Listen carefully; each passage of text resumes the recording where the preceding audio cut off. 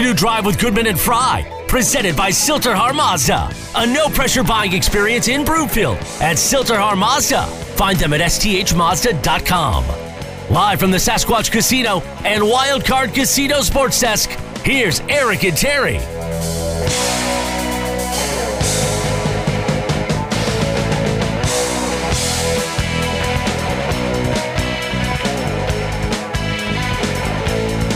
Welcome back. Afternoon Drive, Goodman Fry. Watch us, milehighsports.com. You can reach us on the Rocky Mountain Forest Products Twitter feed, at TFry, at Eric Goodman. If you're looking for wholesale lumber to the public, go to rmfp.com. In the meantime, Sasquatch and Wildcard Casino up in Blackhawk, they're giving away a Tesla, and with gas prices, why would you not want a Tesla right now? But if you don't, no problem. They're going to give you over $33,000 in cash instead. Grand prize drawings, 4th of July weekend, so that is coming up fast. Don't forget, when you go up there to be part of this great promotion, check out their sports book, a great 99-cent menu, and really loose slots. They can't say that. I can. Head up to Sasquatch and Wildcard Casinos. Time now for the lead. The Lead, presented by Sasquatch Casino in Blackhawk. All right, let's go out to the hotline. Thrilled to bring in Brian Engblom, TV color analyst for the Tampa Bay Lightning, longtime hockey analyst for ESPN, ABC, and NBC. And in my personal opinion, Terry, and I think you would agree with me, say what you want about Guy Lafleur and Ken Dryden. Brian Engblom on defense is the reason why the Canadians won a bunch of Stanley Cups. Would you agree with that, Terry? Absolutely. And you're forgetting that he's a former Wisconsin Badger and a Colorado resident. There you go. Was a Colorado resident. Brian, how are you, my friend? I'm doing great. I appreciate the info. 2 of the 3 things are true. The one about the Canadians is absolutely false, but I appreciate you blowing smoke. Dude, you got robbed for a 3rd ring. I know that you didn't play a long time with them, but you deserved a ring, or at least like one of those rings that kids love. It's kind of like a sucker. They should have given you one of those. Something. Yeah, well, I just played a couple of playoff games, but I didn't qualify because I didn't play in the finals. But you know what? I got to go in the parade and the parties after. So right. It was the next best thing. I just didn't get my name in the cup that first year. Do you even That works. Do you even remember the parties? What's the question? Do you even remember the parties? Got it. Forgot the question. There we go. Well, I'm guessing you've been at least part of a couple of parades with the 2-time defending Stanley Cup champion, Tampa Bay Lightning. What was the difference between the game last night and what we saw previously? Oh, God, light years. So many things. Game 1 wasn't that bad for the Lightning. I know Colorado had puck possession, and I know they dominated scoring chances and all that stuff, but it did go to overtime. The 2 early goals were uncharacteristic of Vasilevskiy, if you go all the way back to the first game.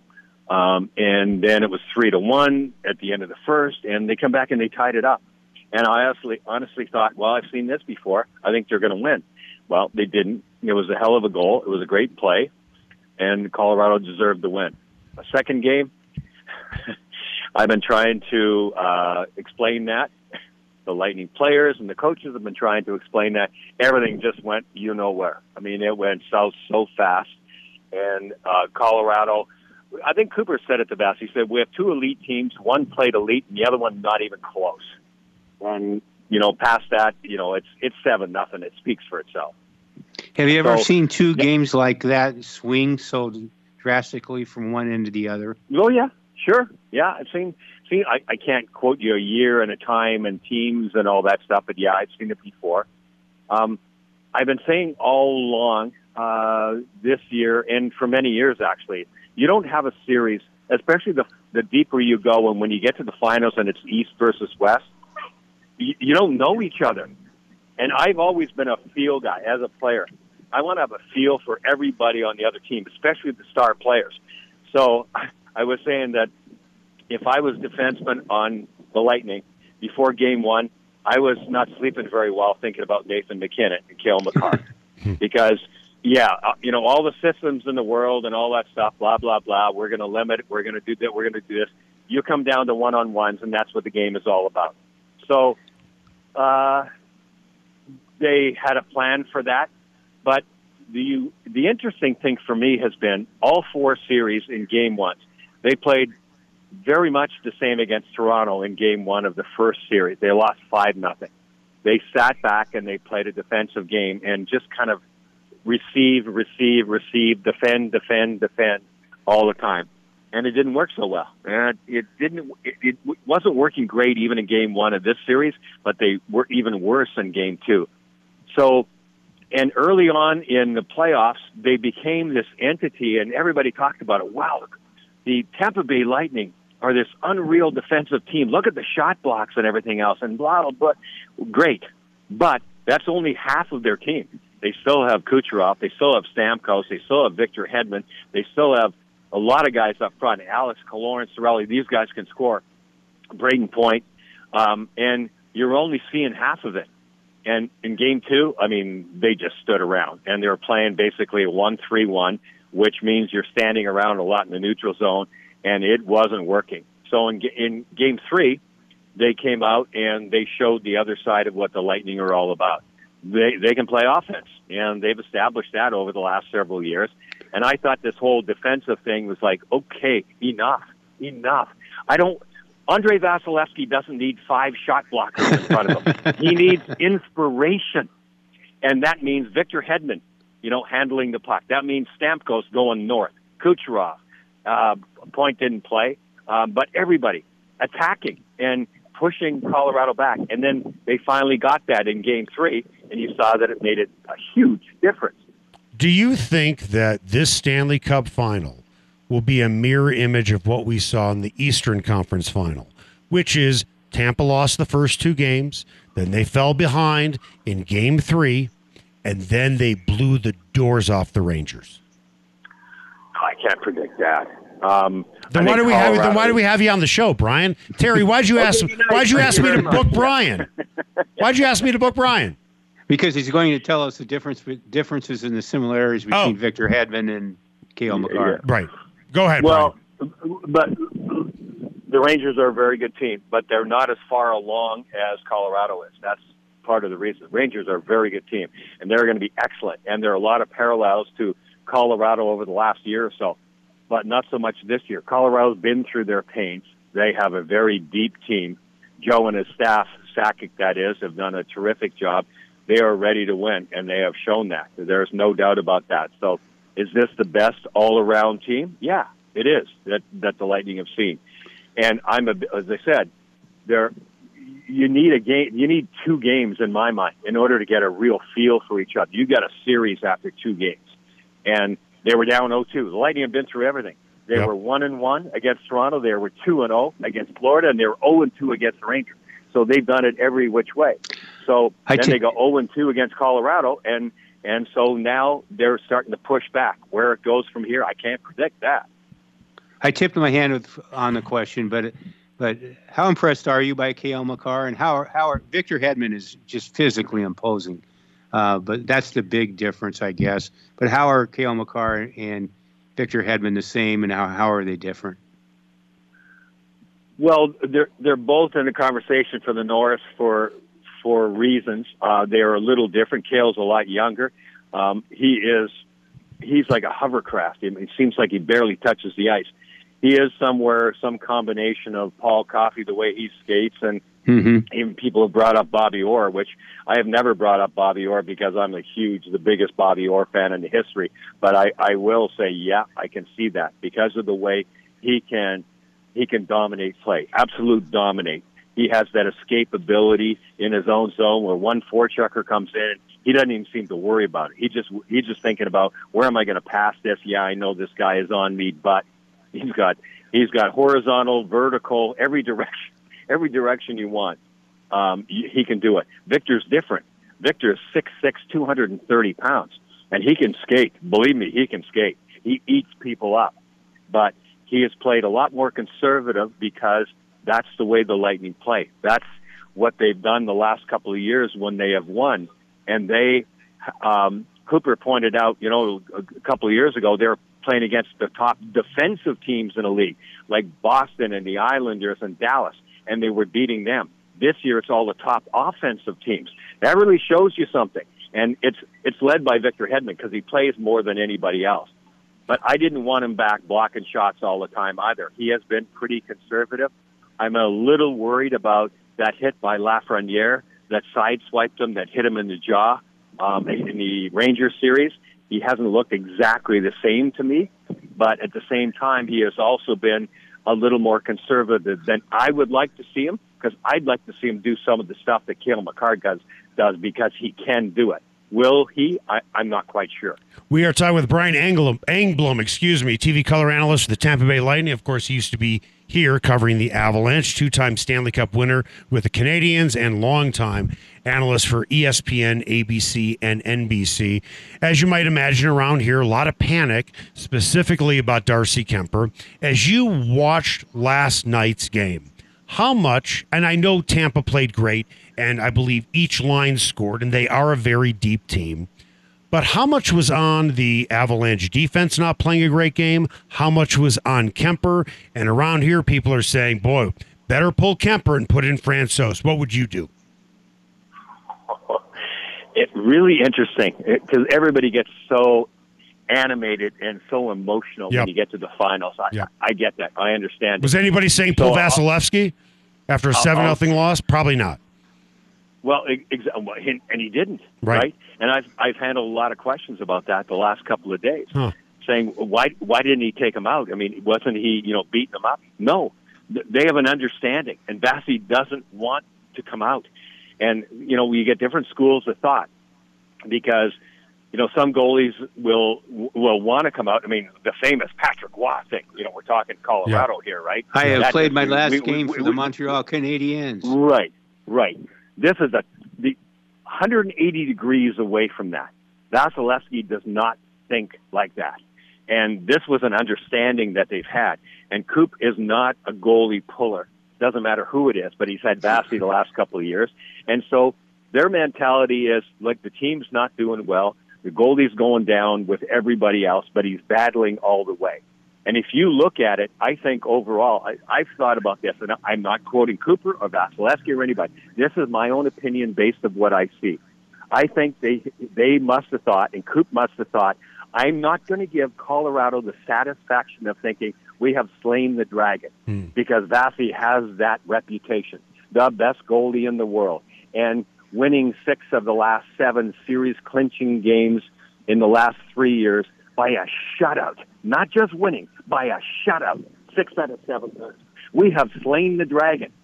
He didn't do that. I thought it was freaking brilliant. What would you do with Kuemper? What would you do with Kuemper if you're Bednar? So if it's Kuemper, I would assume he would come back with Kuemper. If he is indeed his number one guy, which words to the effect, I felt like that's what Bednar was saying. I think you always go back to that guy. Yep. And that's important because he has to know his room and he has to know his goaltenders. I know the record of Francouz, and that speaks for itself. But the problem is for your coach, if you have to think too much about it, what is your team thinking about? And that's the advantage that John Cooper has. He doesn't have to spend 1 second thinking about who's in goal. He doesn't ever put out Brian Elliott. No, he's not. He's just not going to. I mean, if you have the guy who everybody's, not just him, declaring the best goalie in the world, is Elliott going to play? No, not for a second. Brian, really appreciate your time. Hopefully we'll catch up before the series is over. If it goes 7 games, we will see. I'm guessing you made a prediction before the series started, right? Is that fair to say? Well, I always think the Lightning are going to win. I didn't pick any games, and no, I'm not doing that right now either. Well, as a friend, I just watched the games and talked about it after. Well, as a friend of mine, he used to be the play-by-play voice of the Oklahoma City Thunder. Used to say to me when he joined the show, he would say, "Eric, you know I drink the Kool-Aid. How do you expect me to answer this question?" Does that sound about right, Brian? Well, that's definitely part of it. Yeah. There you go. Brian, thank you so much for your time. Really appreciate it. Thanks, Brian. All right. Thank you. Be well. Brian Engblom, the analyst on TV for the Tampa Bay Lightning. Coming up after the break, what should Bednar do? Does he go with Francouz, who's undefeated in the playoffs, or does he go back with Kuemper? We'll talk about that next. I really don't mind what happens. happens now and then, as long as you'll be my friend at the end. If I go crazy, then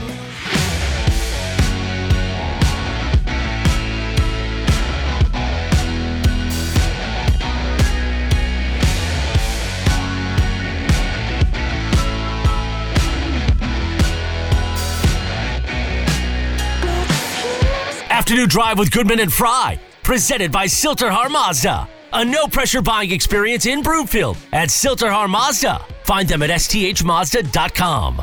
Live from the Sasquatch Casino and Wildcard Casino Sports Desk, here's Eric and Terry.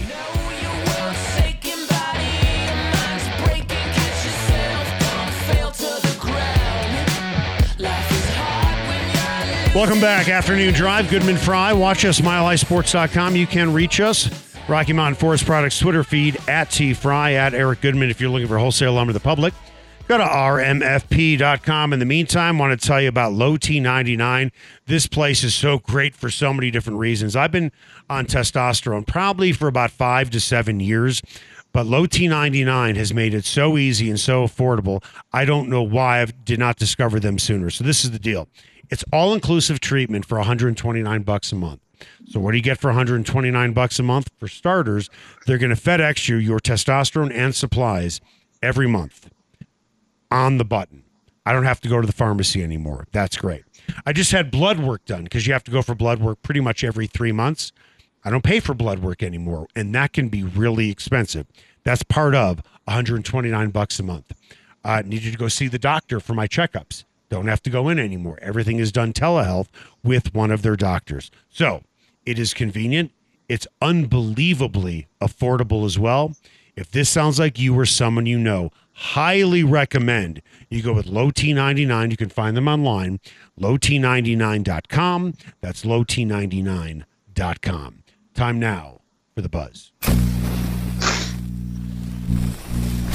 The Buzz is presented by Rocky Mountain Eurosport. Go for a test drive today in Denver or Parker, because everyone deserves a luxury car buying experience. Or find them online at rmeurosport.com. So you're behind the bench. You're Jared Bednar. You're a Kendall. Terry, what are you going to be doing about your goalie situation tomorrow night? I would be going with Pavel Francouz. Gosh. Should he have started the series? You can make that case too. I would say, though, it's hard not to defend the "you dance with the one who brung you" syndrome in any sports situation. But I also think this has crossed that line now where Kuemper has struggled enough that they need to make the change. And I realized, I was sitting here thinking during the break, it is kind of unfathomable and incredible that they're 2 wins short of the Stanley Cup, and we're still debating the goaltending. This is not a case. This is not a case of him being staunch all year long and then just hitting a bump in the road in the playoffs. This is a case of him being mercurial all season long, and in this case, being a question mark going into the 2 possible wins that could have them hoisting the Stanley Cup. I'm sort of making fun of myself and all of those who've gotten caught up in this, because it really is almost incredible that we're still doing that. Did he struggle in Game 1 against the Lightning? 4-3? Did he? Yeah. Did he? Yeah. He did? He struggled? Yeah, I'm going to say he struggled. He gave up 3 goals and he struggled? Yes. Okay. He struggled when he shut out the Lightning? No, he didn't, but that was obviously a situation where he was virtually untested. See, that's an argument. I'm sorry. And you can't have it both ways. You can't have it both ways. Where, well, he was great because he wasn't tested. No, he stopped every shot. Period. He stopped every shot. You think he was heroic in that game? Nope, I don't. I don't think he stole him anything. Should that wipe out the critical evaluation the rest of the time? He should be criticized for what happened last night, but I think the defense should be criticized as much as him. But absolutely. But nobody wants to criticize Cale Makar and Taves. God forbid you criticize which is the top defensive pairing in hockey, and they have not been great. They just haven't. Maybe I'm too immersed in the hockey world right now, but I think I've been hearing of acknowledgement and criticism of Makar and Taves' play last night. They were not good. Eric Johnson wasn't good last night. Was he? No, I don't think so. So 3 of the 6 were not good last night. Anybody else who else wasn't good? But I'll keep coming back to the point. You have to have your goaltender rise above that in the playoffs, and if they can get through it without making that necessary at any point during the playoffs, that'll be rather remarkable too, and will show what a terrific team this is because of those circumstances. As we talked about, if there were shots from the point that were clear potential saves for Kuemper, yes, I would yank him. But none of those cases were the case. 3 of those goals were scored in the slot.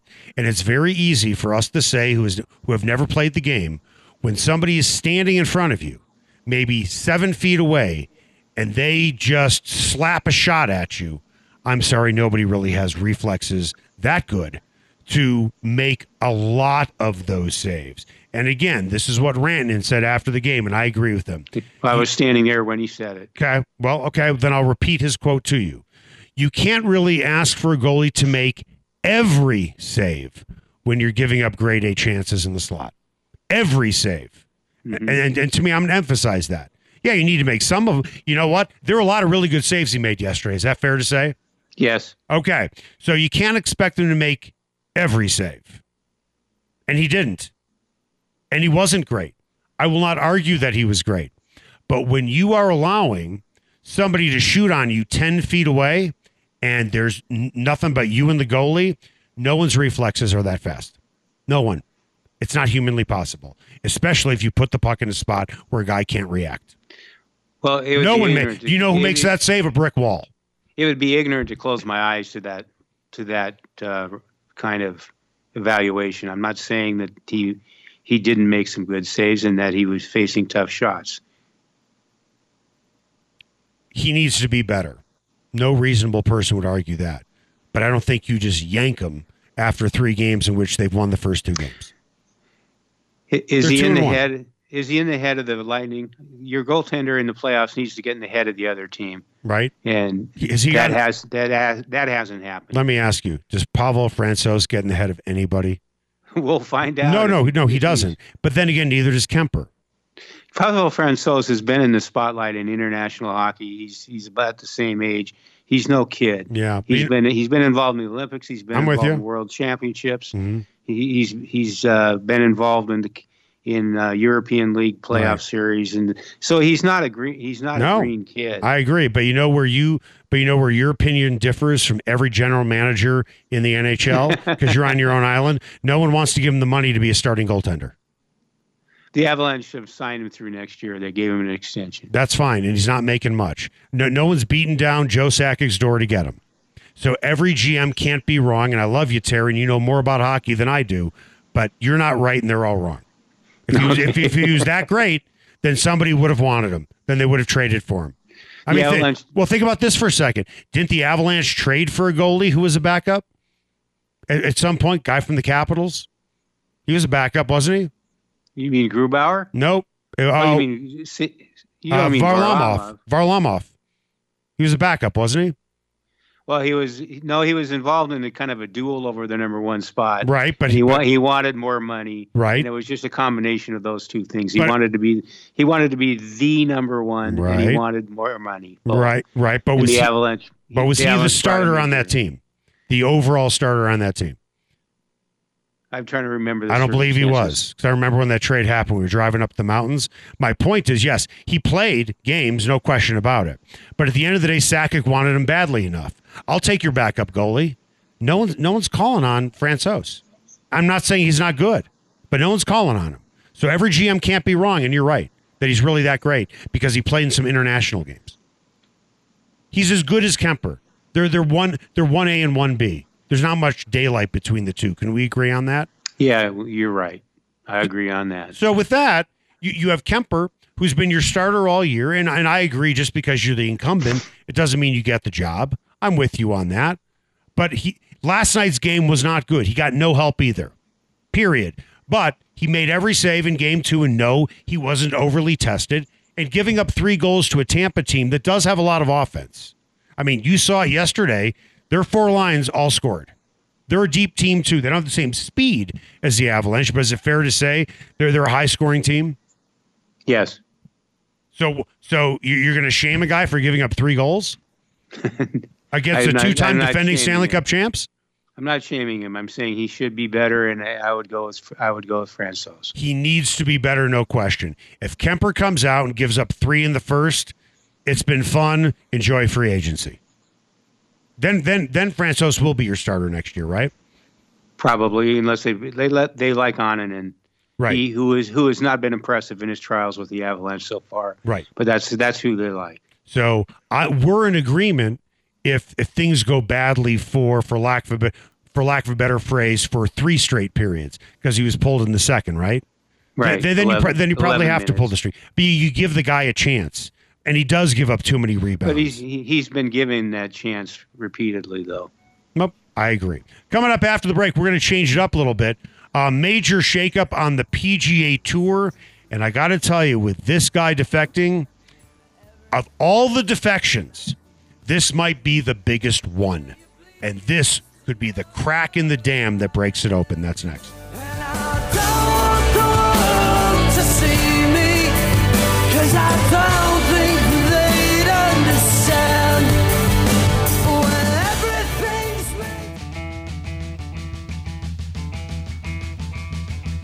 Afternoon Drive with Goodman and Fry, presented by Silterhar Mazda. A no-pressure buying experience in Broomfield at Silterhar Mazda. Find them at sthmazda.com. Live from the Sasquatch Casino and Wildcard Casino Sports Desk, here's Eric and Terry.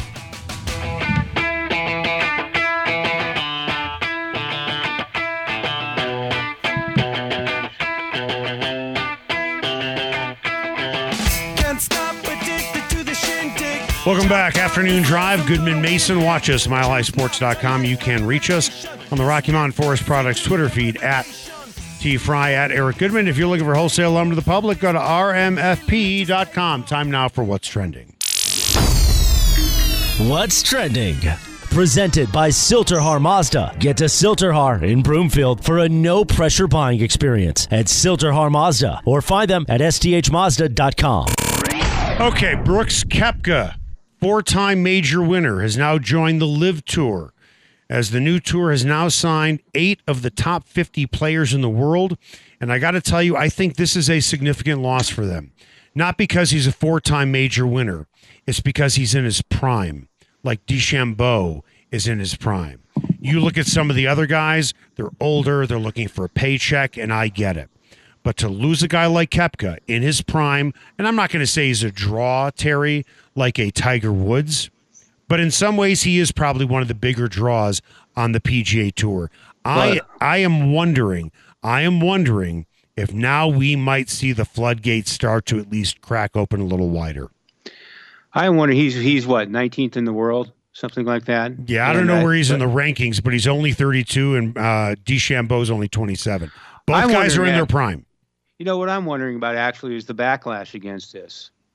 That we're going to have the first LIV tournament in the United States in Portland coming up at Pumpkin Ridge in Portland, which is a terrific course, by the way. Right. But they're going to have the first tournament there, and I think Oregon can be a different place. I would expect that there'll be some protests and some backlash against all of this, and I'm really surprised that the first tournament is going to be in Portland.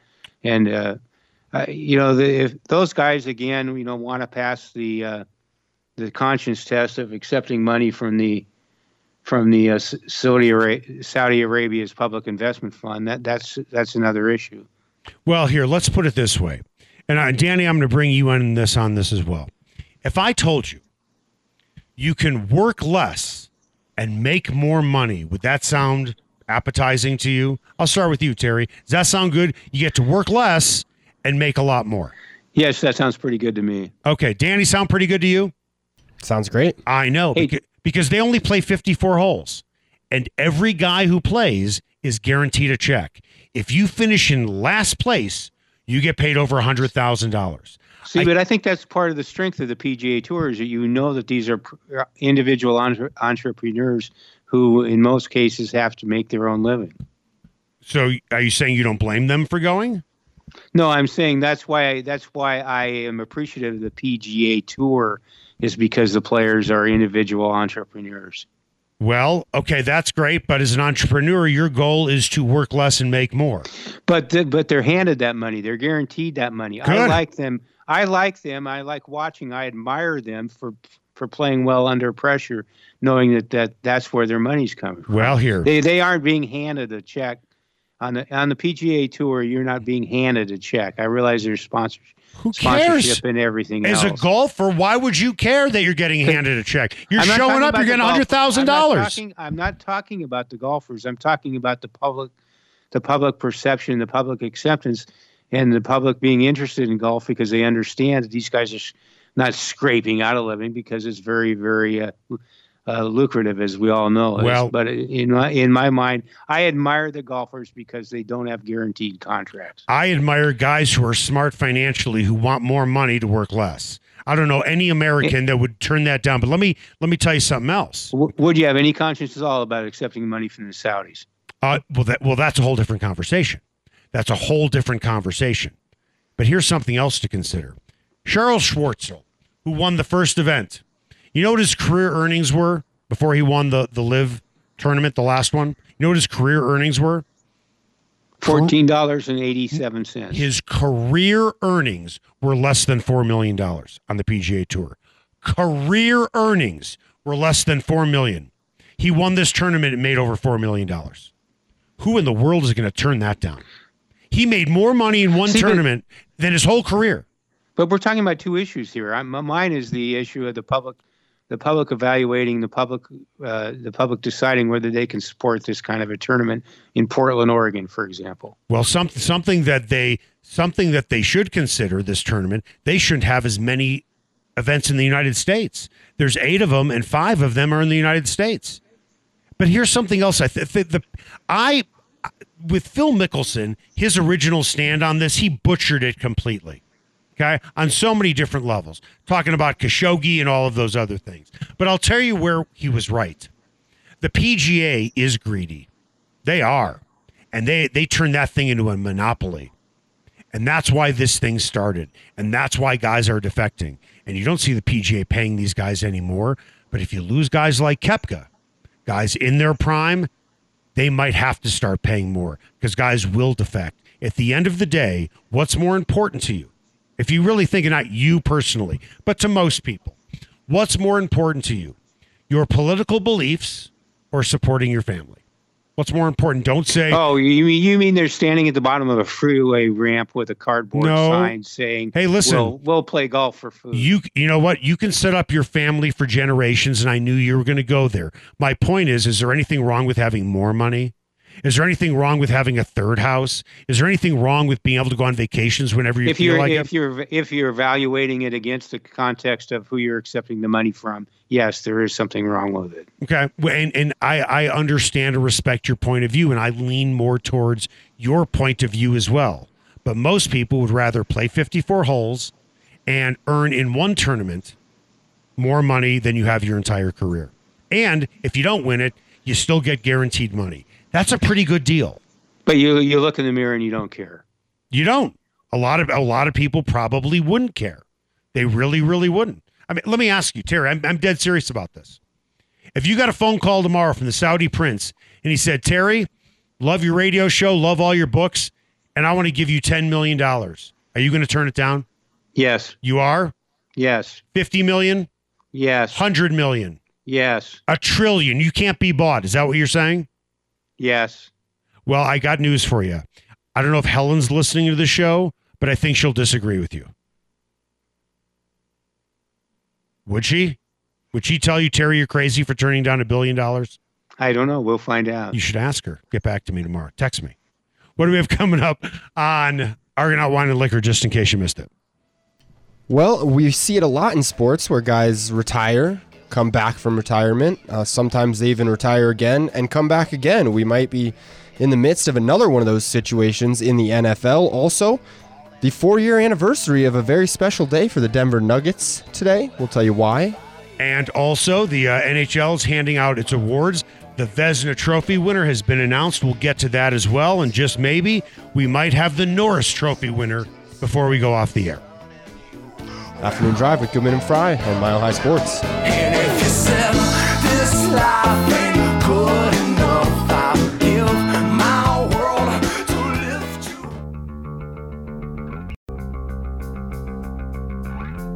you. Afternoon Drive with Goodman and Fry, presented by Silterhar Mazda. A no-pressure buying experience in Broomfield at Silterhar Mazda. Find them at sthmazda.com. Live from the Sasquatch Casino and Wildcard Casino Sports Desk, here's Eric and Terry. We have some breaking news. The Norris winner is Cale Makar. I think all of us thought it was going to be the guy from Nashville. I'm guessing, Terry, it's your vote that put Makar over the top. Yeah, I'll take credit for that. Wow, how surprised are you? I'm not surprised at all. I thought he was going to win it. Say it again. I'm not at all surprised. I thought he was going to win it. You did think he was going to win it. Yeah.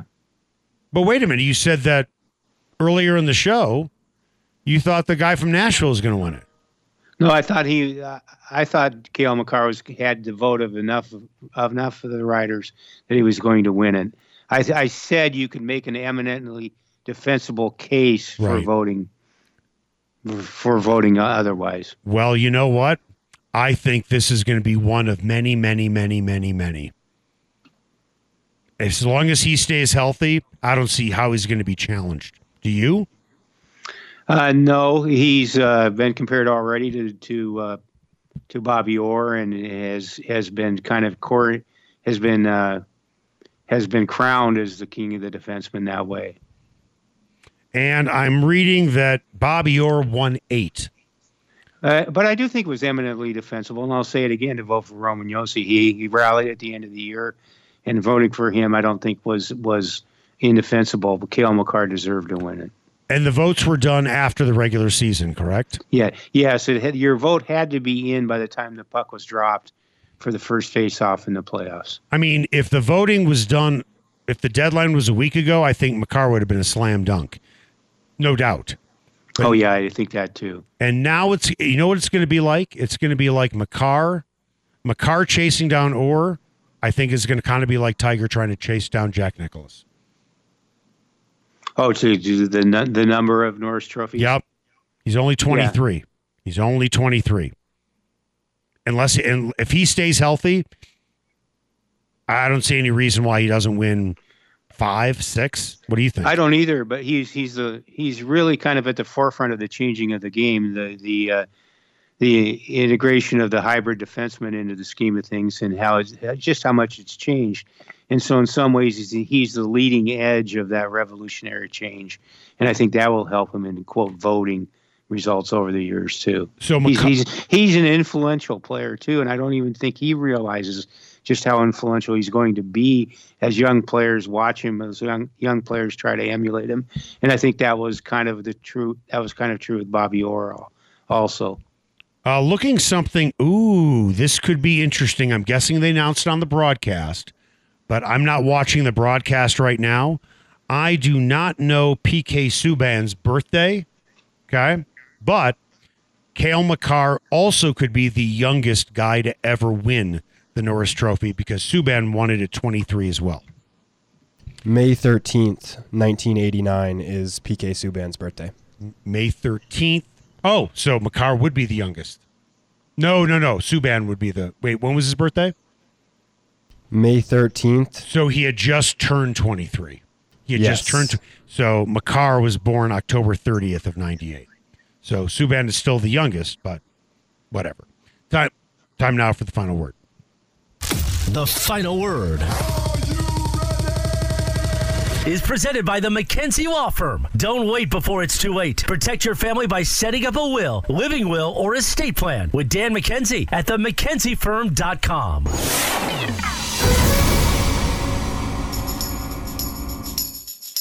Just in case you missed it, is presented by Argonaut Wine and Liquor. You need to see why Westward named it the best liquor store in Denver 5 years running, or order online at argonautliquor.com. By the way, before we get to this, I have the voting in front of me.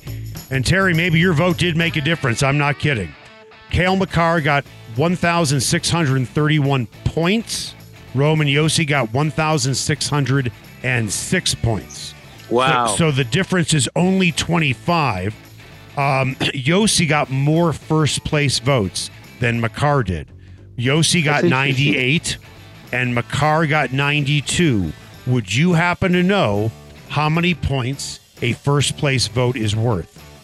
Oh, I don't know. I don't have that in front of me. Because I could tell you right now, the number of votes is 92, 98. I can't add that fast. So it's probably it's 200 total votes roughly. So each vote is worth, I don't know, is each vote worth about, you know what? I'm not kidding when I say this, although I could be wrong.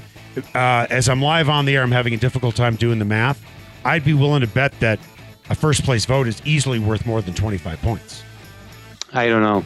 It would have to be, because there are less than 200 votes. 97, 195 people voted on this. 195 people voted on this. So if it's 1,631 points, I mean, it's got to be worth at least 15, 20 points for a first place vote. Either one of them would have been a deserving winner, and Cale Makar certainly is. But your homer vote may have put him over the top. I'm not kidding. I'm telling you, I put it through the homer filter. I understand.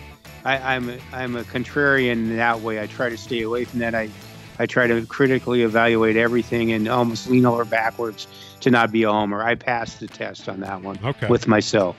Okay, because I'm trying to look it up right now. How many points is it worth? Okay, each first place vote is worth 10 points. So if yours went to and then the next one is 7 points. So it would have been even tighter if you weren't such a homer. Danny, quickly, can we get to this or no? Yeah, we'll get to it. 4 years ago today, Michael Porter Jr. was drafted 14th overall by the Nuggets. What is your expectation for MPJ's next season in the NBA? Will it be in Denver? Will it be somewhere else? And what kind of play do you think you'll see from him? Nobody's going to take that contract, so it's going to be in Denver. And when he gets on the floor, that's when I'll start evaluating. I just don't know if he's ever going to get out there. Yeah. By the way, this just in. Julian Breezebaugh of the Tampa Bay Lightning, Chris Drury of the New York Rangers, and Joe Sakic are the 3 finalists for the GM of the Year award. Do you know when that's going to be announced? I don't know. Well, a lot of help you are. I thought you were a big hockey guy. All right. Well, they usually do it at a big soiree in Las Vegas. So this entire unveiling is unique, and I don't understand the complete technicalities of all of it. Yeah, I don't see how you don't give it to Sakic with a lot of the deals he made at the deadline, and he also drafted Makar and McKinnon and Landeskog and Rantanen and yada yada yada. That was Argonaut Wine. July 7th. Oh, that's his birthday. July 7th will be when the Jim Gregory General Manager of the Year award is awarded. That is Joe Sakic's birthday. And the only reason I know that is because that's my daughter's birthday. So every year I text Joe and wish him a happy birthday because I happen to know that's on his birthday. That was Argonaut Wine and Liquor, just in case you missed it. All 750 milliliter domestic wines are 15% off. Don't forget, Argonaut delivers. And for any order over $100 or more, it is free. CY Westward has named Argonaut the best liquor store in Denver 5 years running. See them on Colfax or go to argonautliquor.com. That's going to do it for us. Nolan, great job today. Same with you, Danny. Terry, it's game day tomorrow. Get excited for your another pregame skate. Make it the best possible. I love those. I know you do. You've only been to like 3 of them over the course of your career. Make it the best possible night you can. 'Cause I just can't run, it's killing me. It's taking control. Picture yourself on a